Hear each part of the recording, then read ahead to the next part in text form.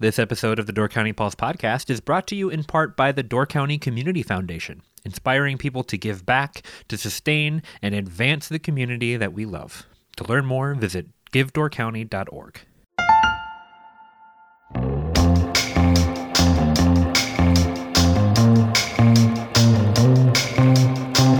Hello and welcome to the Door County Pulse podcast. My name is Deborah Fitzgerald, editor for The Pulse, and today I have a guest with me in the Bailey's Harbor studio, and his name is Aaron LeClaire. Welcome, Aaron. Good morning.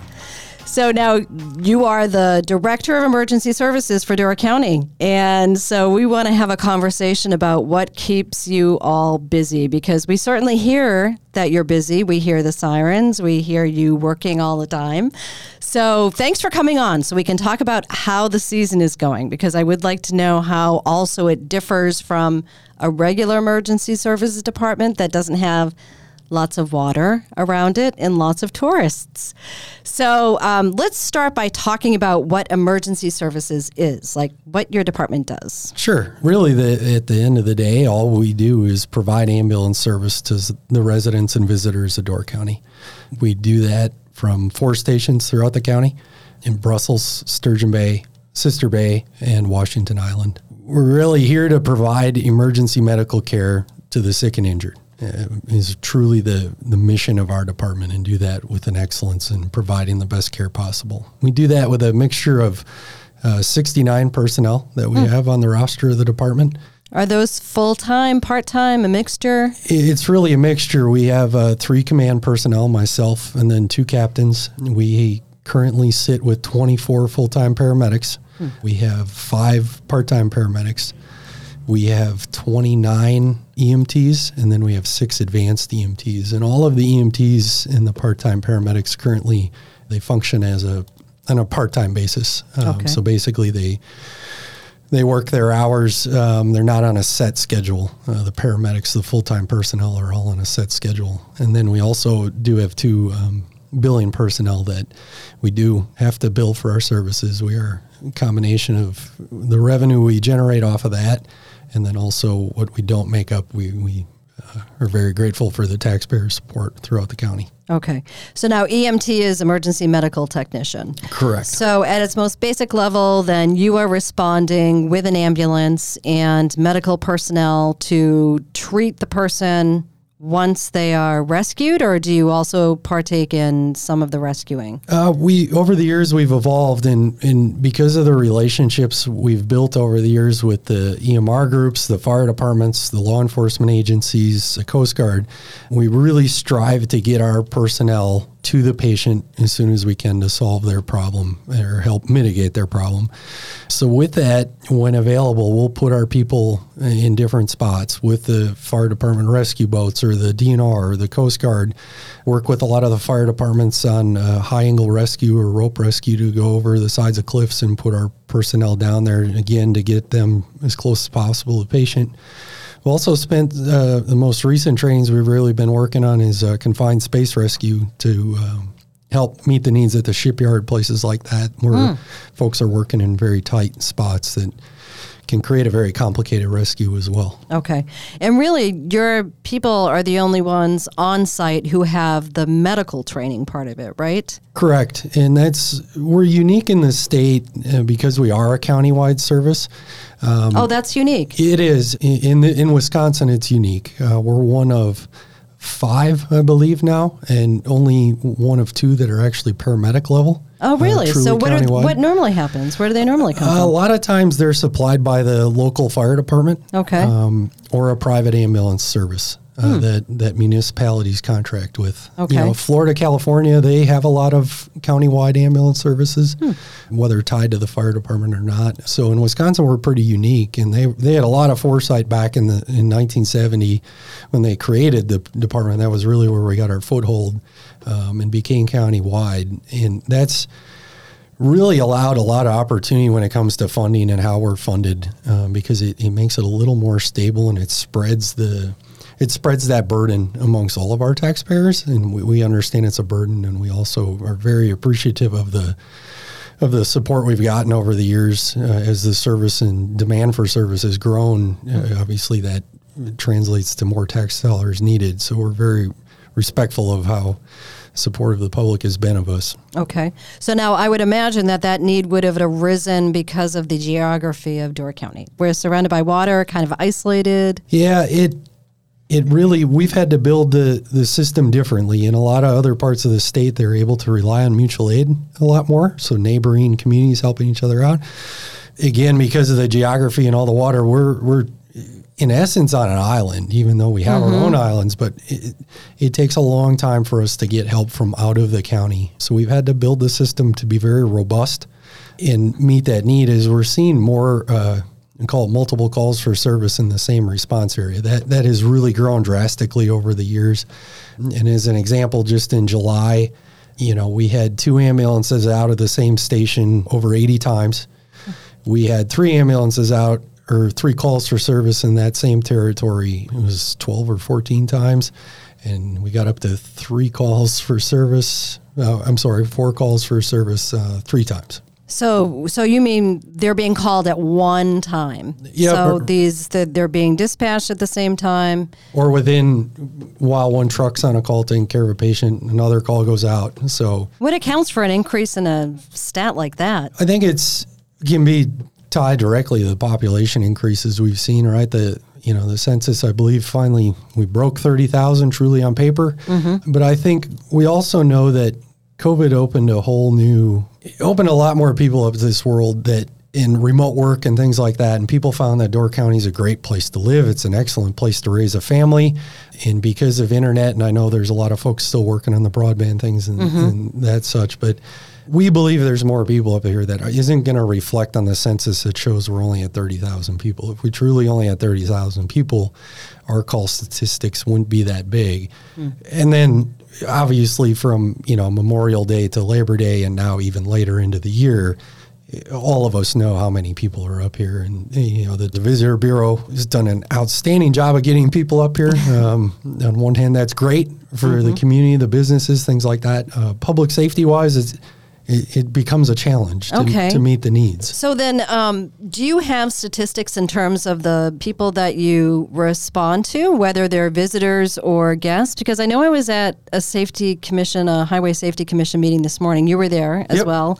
And they were talking about the number of crashes. And in particular, and we'll get to this, it's the intersection at Culver's that they were particularly talking about because that's viewed as a very dangerous intersection. And they were saying that 89% of the crashes that occurred there are actually people who live here full time. Correct. Our statistics on that are a little harder to drill down into, but as we've looked at it over the years and tried to just do it off of the mailing address we get, the zip code, it is typically in the off season, it's around that 89% mark of the folks we're taking care of, our Door County folks. Okay. This time of year drops to around 70%. Okay. Is local, 30% being, out of county zip code. Okay. That's the best we can drill that down. Sure. Okay. So then it looks like that the majority of the calls are probably coming from people who live here full time. Year round, yes. Yeah, okay. That's a fair statement. Sure. Yep. So have you noticed that you're busier in the off season? We are. Okay. We've seen increases year round. Okay. It's really changed a lot over the years since I've been with the service. How long have you been with the service? I've been full-time with the service since 2004. Okay. And, when I started, we were running about 2,000 calls a year. Okay. In 2021, we ran over 4,400 calls. Oh, so doubled in the time. Yep. Okay. Yep, in 18-ish years, it's doubled on what we're doing. Okay. So to meet that need, we've also... So how many this year so far? This year so far, we're running 10% on top of that to date. So last year, the last full year of statistics... 4,400. 4,400. Okay, Yep. and so you're running ahead of that at the halfway point. We are. Okay. And we're seeing the increases all year round. And going back to when I started, this time of year, you'd be running 300 a month. That seemed like a lot. That's what we're doing in January, February now, is we're breaking 300 calls a month. Okay, wow. So what is your biggest type of call? Biggest type of call is for falls. Oh, interesting. Yeah. It's another thing that directly correlates back to the makeup of our population. The last I saw, we're the second oldest county in the state of Wisconsin. So last year we ran over, it was right around 1,000 calls for fall. It's almost a quarter of the calls that you run. And so is that like somebody who has fallen in their house or somebody who has fallen outside while they're recreating? It can be all of that. Okay, it's so just falls. It's a code that dispatch uses, so that can be all encompassing from somebody, like you said, who falls in their house to on Eagle Trail up in Peninsula State Park to the grocery store. Okay. So I understand that there are more calls than we realize of people being rescued from trails in Door County. Yep. So where are people falling the most or getting hurt the most, or where is this happening? Really, the county is blessed with beautiful geography. Peninsula State Park, Cave Point, the dunes, countless other parks, Highland Bluff Park up in Liberty Grove. The two spots that probably draw us the most for specialized rescue are Eagle Trail in Peninsula State Park. It's a very difficult, challenging trail. And then the Cave Point area, not necessarily for falls, but we have a mixture of challenges there between the water, the cliffs, things like that. So those two parks do draw us to them quite frequently. Okay, so people falling down on the trail or? Yep, twisting ankles, hurting knees. Got it. Or just not understanding the physical challenge it takes to hike that trail. Right. So then are you hiking the trail or your people are hiking the trail whenever people need to be rescued in the middle of that? Okay. Right. In partnership with Gibraltar Fire and EMRs, sometimes EFRM as well, the DNR service, we've gotten very good at our responses there. So we will send personnel down from the top both ways to try to, if we don't have a good location. Gibraltar Fire also now sends people by boat to the bottom because we found it's much easier to extricate them via boat, take them back to the boat launch as opposed to trying to hike them back up the trail if they're severely injured or hurt at all, and we'd have to carry them. It's easier to get them into a boat, back to the boat launch, have an ambulance stage there. But again, we work to get our personnel down to the patient as quickly as possible. Okay. And so what about water rescues? Are those on the increase, and about how many do you do on an average year? They've been holding steady, and the numbers vary. They do vary year to year. I think the average over the years probably runs around the 40 to 50 mark a year countywide. That many? Yep. Across the whole year? Yep. Okay. Because I know that a number of them happen in January and February and March. They do, yep. Our folks have learned to. Yes. They've learned to take advantage of, again, the uniqueness that this place offers. So they do run kind of year round now. The fire departments are very good at being prepared at how to handle those things and letting our folks know if they need the medics along or not. And it really varies everywhere from the different challenges that you have and the different types of rescues they can be. From kayakers in distress, you guys get to watch a lot of kite surfers out front. When they first started that up, that generated a lot of calls. Oh. Those folks generally weren't in trouble, but folks watching from shore thought they were. Okay. But the kayak groups over the years, specifically the tour groups, the fire departments worked with them to help educate their folks who are taking them out on tours, to keep their people safe, change their training, things like that, watching water conditions. But a lot of times those folks aren't our challenge anymore. It's folks who are coming up here think, kayaking's a great idea. Let's you and I just go out and take a nice, sunset cruise. And they don't understand the challenges of the differences between like going kayaking on Clark's Lake or Kangaroo Lake or an inland lake or up a stream to going on Lake Michigan or the Bay of Green Bay. We've rescued I remember one gentleman specifically out at Cave Point who it was an April rescue. He was very cold. When we squared things away, he told us he had kayaked all over the world and never run into currents and waves and challenges like he encountered out there. Really? And it's just the cliffs, the water movement, it can be very challenging if you don't know and aren't familiar. And, we just advise people to have basic respect for the water and how dangerous it can be and be smart and, file safety plans with family, wear the proper attire, PFDs or life jackets, be safe. So it sounds like the Lake Michigan side versus the Green Bay side. Is one or the other more dangerous for water recreation? No, I think both are equally as dangerous. They are. Okay, so you do spend your time equally. We okay. do. Yep. All right. So is there so for small crafts, like if I just want to go out in my kayak, is there any place that I can check to find out, since I would probably be not as experienced? I mean, how would I check conditions? Any of the weather apps, things like that. Okay, so just basic weather stuff. Yep. I mean, just watch the winds if they're offshore or onshore. Okay. Yep, it makes a big difference, and that'd be the first place I'd point you to, would be just paying attention to the weather. I believe, like yesterday, for example, the National Weather Service had issued a small craft advisory and then a beach hazard statement. Okay. So that's simply telling you that there can be very high waves at shore, and you get out a little ways away from shore, and there's going to be big waves. Okay. So 40 to 50 sounds like a lot of water rescues a year. It can be, but when we break it down with everything we do between car accidents, our folks are dispatched to every emergency there is in the county. We go with the fire departments on everything. So when dispatch comes in and sends anybody out, you guys are going with them, no matter what it is. Pretty if it's much, an accident, a fire. Yep. Okay. Yeah, the only thing we're not going to is a carbon monoxide alarm with no reported illness. Okay. So otherwise, we're notified of every call. Across the county? Yep. Wow. Including the island. Okay, right. And Chambers and all their other little islands. Right. So, and you go out, you don't have equipment like a boat. No. So you just have the fleet. How many ambulances we do you are have? up to 11 ambulances now, positioned throughout the county, and that we do not have any specialized equipment outside of the ambulances. No UTVs, no boats, no helicopters, anything like that.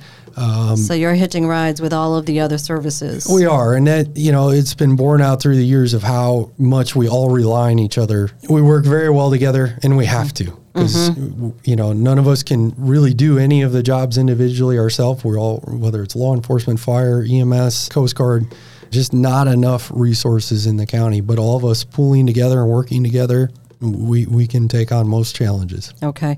Now, most of the other departments, like the fire departments that are up here, they have mutual aid. So if you have a fire, at the top of the county, you can get mutual aid from the other departments.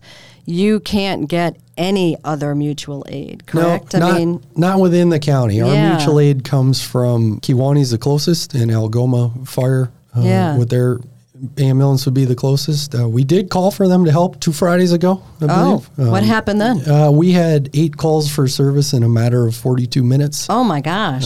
That calls all of your ambulances out? Yep. On the mainland? Yep. So we had recalled off-duty personnel to come in and staff up. Wow. Yep. So that was the first time we'd done that in quite a long time. What was happening that day? Just a little bit of everything. Yeah. Nothing specific, no major incident, just a lot of requests for service within a very, very short amount of time. This episode of the Door County Pulse podcast is brought to you in part by Door County Medical Center. Are you looking for a job in Door County with excellent benefits, culture, and potential for advancement through tuition reimbursement programs? Door County Medical Center is hiring. For more than 75 years, Door County Medical Center has been the leader in health and wellness for Door and Kewaunee counties. Their integrated medical center provides a wide range of specialties, including primary care, behavioral health, general surgery, the Women and Children's Center, the Door Orthopedic Center, the Door County Cancer Center, and more. To join the team, apply today at dcmedical.org/careers. Okay. Are those requests verified? Because I'm thinking that with everybody with cell phones, like if I'm sitting on the beach and I see something out in the water and 5 other people see the same thing, I mean, you're not responding to all, I don't know how dispatch works that way, but you're not responding to all of those calls, correct? No, not they typically are verified that something is going on, or they'll send a sheriff's deputy or somebody to check the area if it's not confirmed. But, that's with the amount of folks that are out on the water, the amount of folks we have on shore enjoying the water and the weather, there are false calls that get called in. They believe somebody's in distress. Our job is to make sure nobody is in distress. Sure. Okay. Now, you grew up here. I did. At Sevastopol? Or where? Yep. Okay. Graduated of Sevastopol. Okay. Grew up in Jacksonport. All right. So now, but you've been with the department since 2004? Correct. I think you said? Yep. Okay. So you're a paramedic? firefighter? I am. Okay. Yep, and then a volunteer firefighter with Jacksonport. Oh, And okay. then I started doing that when I was 17. Okay. So you've been a firefighter first before you were Yep. actually getting into the emergency medical field. Yep. Okay. So since you grew up here, have you noticed a difference? I mean, you've kind of been a part of emergency services ever since you were an adult or a young adult. Did you leave the county for a while? I did. I tried very hard to go away. And I kept coming back quite frequently. Okay. But I did pursue more fire schooling. I went to a fire academy in Florida Okay. at one point. Did end up getting a job as an EMT in the north for a private ambulance on the north side of Milwaukee. From there, I was lucky enough to get a job on a suburban fire department, and then they paid for part of my schooling to become a paramedic, and that opened the door to me to move back home and take the job here. Okay. So have you noticed, you spoke a little bit about how much busier it is since when you first started. Have you noticed that people do different things than they used to do? Like, is recreation different? Are you rescuing people in places that you never would have rescued people before? Occasionally, I'd say yes, we'll rescue people in places you wouldn't think they'd find, but I think that comes with the great job the Tourism Bureau has done of getting folks up here into our county, and that's going to just lead to people doing more things and doing more things that are going to generate calls to 911. Right. Whether it's truly an accident or something foolish or not, that's irrelevant to us. We're there to help people when they need help. Sure. And What's the craziest thing that somebody has ever done? oh boy. Has anybody ever tried to scale the bluff or rock climb the bluff? And I believe they have. Not that it's generated a call for us. okay, We have a lot of. so they were successful then. We do see a lot of folks that try to get a little too close to the edge. Those tend to be the ones that end pretty badly. Okay. That we have to come and help, and that's when you go to Peninsula State Park or further up the the west side, there's some very, very tall bluffs. Yes. If you fall off, it's not going to be well. Right. It's not going to end well for you. So Cave Point, people actually jump off the cliff into the Absolutely. water. Yep. And so are you guaranteed to have a couple of rescues there every year? I think if we look back through the statistics, I'd say, yeah, we're there a couple times a year, every year. And, when we're there, it's very apparent people don't understand the true dangers that are at Cave Point. And it looks like a really cool place. It's beautiful. It's photographed all the time. And 1 million people go there. That's the county's number one park. It is. They had that stat from just Memorial Day Yes. to Labor Day last year. And it's a really cool thing. It really is. I love that people love going there, but it is extremely dangerous there if you don't know what you're doing. And every year people prove they don't know what they're doing there because it looks like fun. And Sure. if you know what you're doing, it can be fun. And we understand that. And, you can't. You had referenced the highway safety meeting before this morning, and the gentleman from the state had said you can't engineer your way out of every problem. Oh, yeah. Right? He made a comment somewhat along those lines. And, after the last incident at Cave Point, we were asked very pointedly, why do you allow this? Well, one, I don't have any authority not to allow it.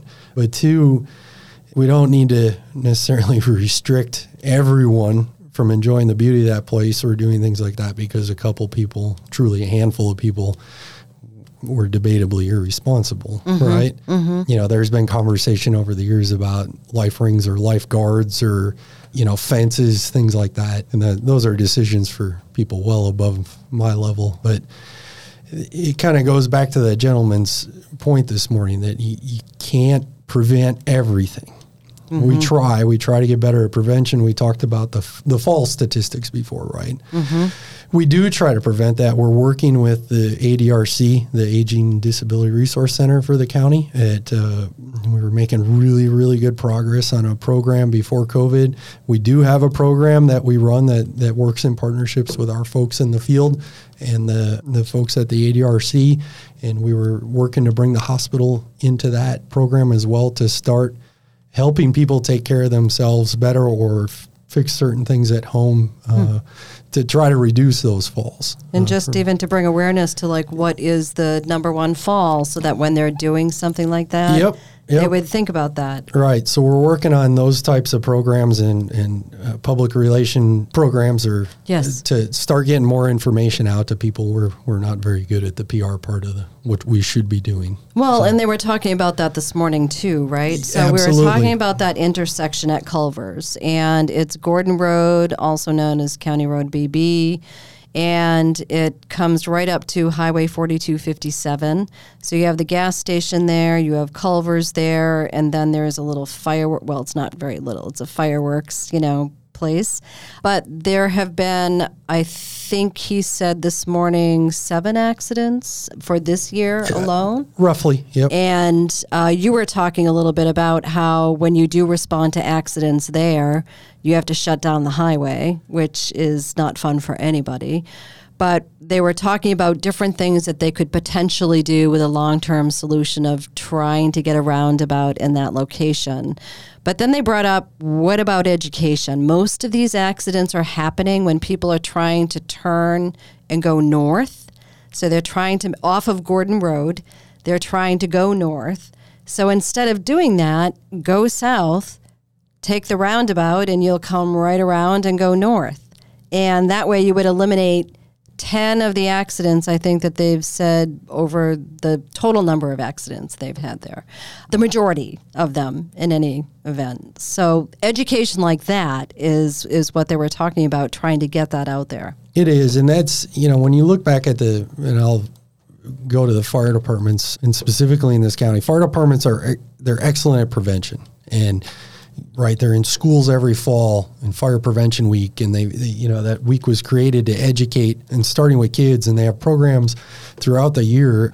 Even so far as Chief Heck up in Sister Bay doing the AED program and teaching community CPR, and those are good prevention things that help in the long run. And for our department, for the sheriff's department's doing much better at public relations. Our department has a long way to go, but this is an opportunity to start doing that with specifically the Double B and the highway intersection, to start getting on that, talking about safety out at Cave Point, places like that. Because when we look back in the fall prevention programs, our first real program like that to try to help educate. And we know we can't do it by ourselves, and we need the help. The ADRC has been really good at getting word out to the folks that they interact with all the time, much better than the folks we do. We talk to our patients is when we do it, but that's already after the incident has happened, so we're trying to prevent that next one, and we just hopefully can gain this momentum right now and keep working on that. And the fall prevention one really is our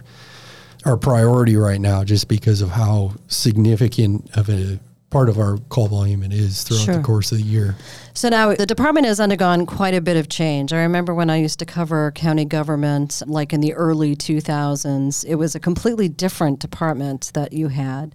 Now it's separated into emergency management and emergency services. So what is the difference between them? Sure. So like you said, emergency management used to be a sub-department of our department. And what emergency management is it's really preparedness. And it's preparedness on a lot of different levels. One of their big focuses is weather, right? And tornado safety and winter safety and things like that. But most of their work is done behind the scenes, and a lot of people don't know how important they are to the community. Unless there's a global pandemic. Yes, correct. And the gentleman, Dan Kane, that runs that department now is now also responsible for dispatch and communications as well in the county. But he did yeoman's work throughout the pandemic on coordinating it, and that's the other big role they play, is coordinating all the emergency response agencies and public health and helping them get the resources they need is really what they're doing. And also the other big part of what they're doing is planning for large-scale events and disasters, but also the everyday stuff with chemical storage in the county, things like that, and having those pre-plans and sharing that information with fire departments and reviewing it. They call it the LEPC committee, the local emergency planning committee, that's made up of county board members, members of the public, that to make sure people know and are double checking the work that Dan is doing to make sure the community is prepared. Right. Plain and simple. And he does a great job trying to take that workload on. Okay. So they split that off. That was probably, when was that? That was about 2017-ish, 2018-ish. Okay. When they took that responsibility away from us and created that new Department of Emergency Management and Communications. Okay. And then you were placed in the director position. Early 2018. Okay.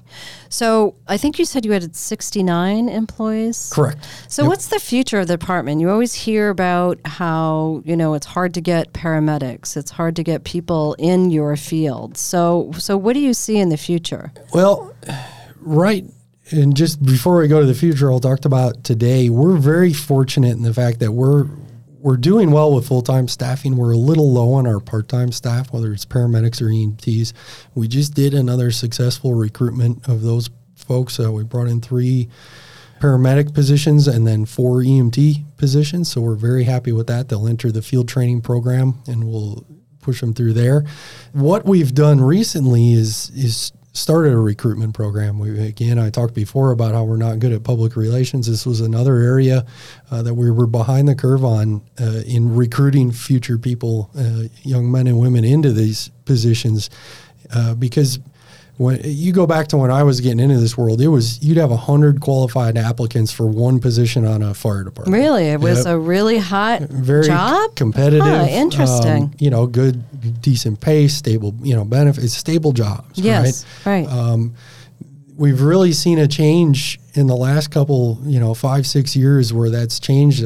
We don't believe the pandemic really helped our recruitment efforts because it brought about just one more danger that comes to the folks that do the job. And there is an extremely high demand in Northeast Wisconsin. This is a national problem. There's no doubt about that for volunteer fire departments, EMS, and we're now seeing it graduate to the full-time fire departments in EMS. And we knew going into this year there were going to be 56 open professional firefighter EMS jobs in Northeast Wisconsin. In Northeast Wisconsin. Just in Northeast Wisconsin. Wow. And we were part of that. We had 6 new positions coming into the new year. Now we were successful in filling all of our slots. Like I said, we technically are full staff today at the full-time level. Mm-hmm. But we now know that we have to do a little more at recruiting, and we're kind of copying the military in essence, where we've tried it with a few schools, and we're basically going to go into the schools, the local county schools, each school once a week, hit each school once a month, and just start talking with the kids and explain to them the benefits of doing this kind of job and the reward you get from serving your community, because that's really what you're doing. Is you're serving your community, your neighbors, and it's a good job. It's a good feeling to have. There are definitely some very challenging parts of the job that come with it, but we're much better at recognizing that nowadays and taking care of our own physically and mentally, as opposed to how we were in the past. Okay.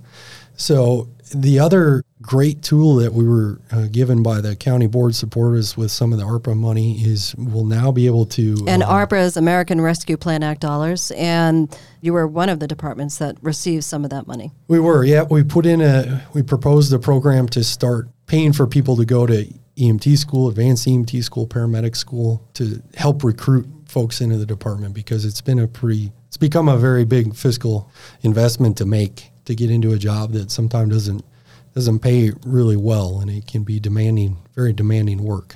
And that was for ongoing training or the initial training? That's actually for the initial training. The initial training, okay. I remember the county board. I remember that meeting. They were all very supportive of that program. Yep, it's been great. That was done a long time ago in the past to get people into the field. In the grand scheme of public safety, EMS is kind of the baby of the group, right? Fire departments, law enforcement, they've been around for depending where you look in the world, thousands of years, right? Mm-hmm. EMS is still pretty new in that hierarchy, I guess, if you call it that. So we're still kind of learning our way and getting along with that. But the county's been very supportive recently, helping us build this recruitment program, and this was another big step in that way. I guess I never really thought about. You just mentioned that you've grown as a department in terms of taking care of your people, both physically and mentally. I always consider people who enter this field as having a certain mental aptitude for the kinds of things that they're going to encounter, and perhaps they do. I would not be able to go into that field, for instance, but that still doesn't mean that they don't have reactions to the things that they're responding to and seeing all the time. Is that the biggest part? It really challenge? is. And what they've found over the years is that sometimes it's not one specific bad incident that is affecting our personnel. It's the repeated cumulative seeing people in just really bad positions in life, right? And what that can do to, somebody's head, seeing that over and over again. And again, we've learned to have resources for our people. What we saw within the past year after the new year is our own staff created a peer support team internally to be able to provide those first steps and watch, and gave us, they found some training sorted out for the crews to teach them about signs to be looking for in their partners and their coworkers and the first responders as well. Okay. So now the future, what does the future hold? I mean, I would imagine that maybe it's like the rest of the country and that the baby boomers are aging out of the professions that they may have joined a very long time ago. They are, and we've started to see some of our senior folks. They've put their years of service in, and they've earned the privilege of retiring out. How long can you be an EMS? Like, is there a date by? I know with firefighters, they're always like, well, when I'm about 55 or 50. We are. It's one of the really good benefits of the job. We are classified like law enforcement officers. We're protective service, so we're allowed to retire at 53. Okay. That all depends on when you got into the career, right? Sure. Your years of service and things like that. But we had two folks recently who got to retire with one with 29 years, the other with 34 years. Oh, wow. So we're on one hand extremely happy for them and proud for them, and what they've given to the community and the sacrifices they made, their families made. And on the other hand, I'm kind of sad, right? Because it's so much knowledge and experience that we're seeing walk out the door, and just hoping that we were smart enough and learned the lessons we could from those folks. Sure. So what our challenges will be going forward is still trying to meet the needs of the community, right? Mm-hmm. And figuring out a fiscally responsible way to do that as well. So in the near term, one of our bigger challenges is going to be maintaining education for all of our staff. And we're also responsible in, embarrassed it took me this long to mention the EMR groups in the county and how absolutely imperative they are to the success of our program. Those are the first responders, so there are a lot of E acronyms in your profession. There are, yeah. So there are the EMTs, which are emergency medical technicians. Correct. And then the EMRs. It's an emergency medical responder, and you were correct. They used to call them first responders. Okay. FEMA changed the title, so we're all using the same language. First responder now just kind of classifies everybody in public safety. Sure. Oh, yes. So, right. The EMRs are typically supplied by the local fire department or the local municipality. There's 11 of those groups in the county. Okay. And so not quite for every municipality. Correct. Okay. But for every fire department? No, you still have a couple separate outliers. Sevastopol is still on their own. Because they contract with Sturgeon Bay Fire Department. Yep. Okay. Brussels and Union are together in a group. Okay. Not under the fire department. And then the town of Gardner is separate, not under a fire department. Oh, okay. The rest have eventually just migrated under the fire departments. Okay. Those folks, there's 168 of those folks in the county. Oh, my gosh. And that number is actually down quite a bit over the years. Again, those are typically volunteer folks that may be getting a stipend to go on a call, but nowadays with gas the way it is, things like that, those folks are truly sacrificing to serve their neighbors, the community. And it again goes back to how imperative they are to the success our service sees. And it's because of them, because they're integrated in their communities. They more often than not know who they're responding to, so that adds a level of comfort for the folks that are going through that emergency. And they're there very promptly, more often than not. And we still have some pretty significant response gaps for the ambulances in the county. Yeah, I was going to ask about that. So these people they're getting there first, most likely, and they're providing the basic medical care to try and stabilize whatever they're finding in the patient. That is correct. Okay. And, they have to go through school for that to get that initial licensure as well. And then every couple of years they have to, all the time, we're all going to school because you have to maintain your licensure through the state of Wisconsin with mandated continuing education. Okay. So they make a very big commitment to the communities they serve. Right. So where are the gaps? You have 4 stations. So we have the 4 stations. We've been very fortunate in the last couple of years to see improvements in our stations, build new stations as circumstances change. The biggest gap in our county is kind of the middle where we are here, the Jackson-Port Bailey's. Oh, that's uncomforting. Thanks. No. I thought of that after I asked the question. I'm like, oh no, we're gonna worry some people. Yeah, and it was recognized back in 2015 when they did an ad hoc study group made up of county board members, fire chiefs, community members, and they kind of prioritized what we needed to do. And priorities changed. Municipalities that were able to partner up sometimes move up in the front. We built the new headquarters station in Sturgeon Bay, moved into there around 2018. Late 2018, we finished the Brussels project with Brussels Fire Department, Bug Fire Department. An opportunity arose 2 years ago to purchase a building on the island to upgrade that. And we were partnered with the fire department there, but due to multiple different reasons, we built on our own up there. And the need we need to meet now and figure out what to do is kind of the Jackson-Port Egg Harbor area. That's where the dividing line is between the Sturgeon Bay Station and the Sister Bay Station. Yeah, sure. Okay. So that is the next priority. It is in the capital improvement project budget proposal. I saw that. So what year are they looking at that for? I believe it's up to 2024 now. So that puts it about the 2-year mark. Right. So that is one of the bigger things that'll be coming up next is addressing that and figuring all the things that come along with that.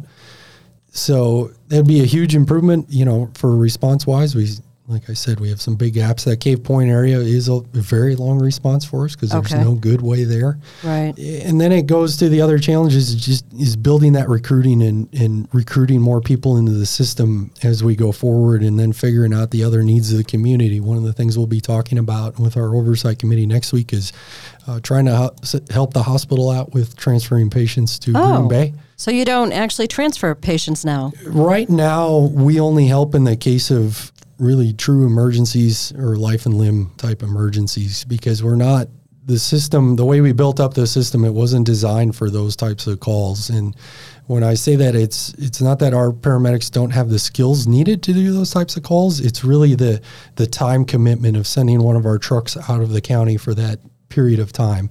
So we've been talking with the hospital trying to figure out how to help them because those folks going there there are people, right? Sure, there are neighbors, there are family.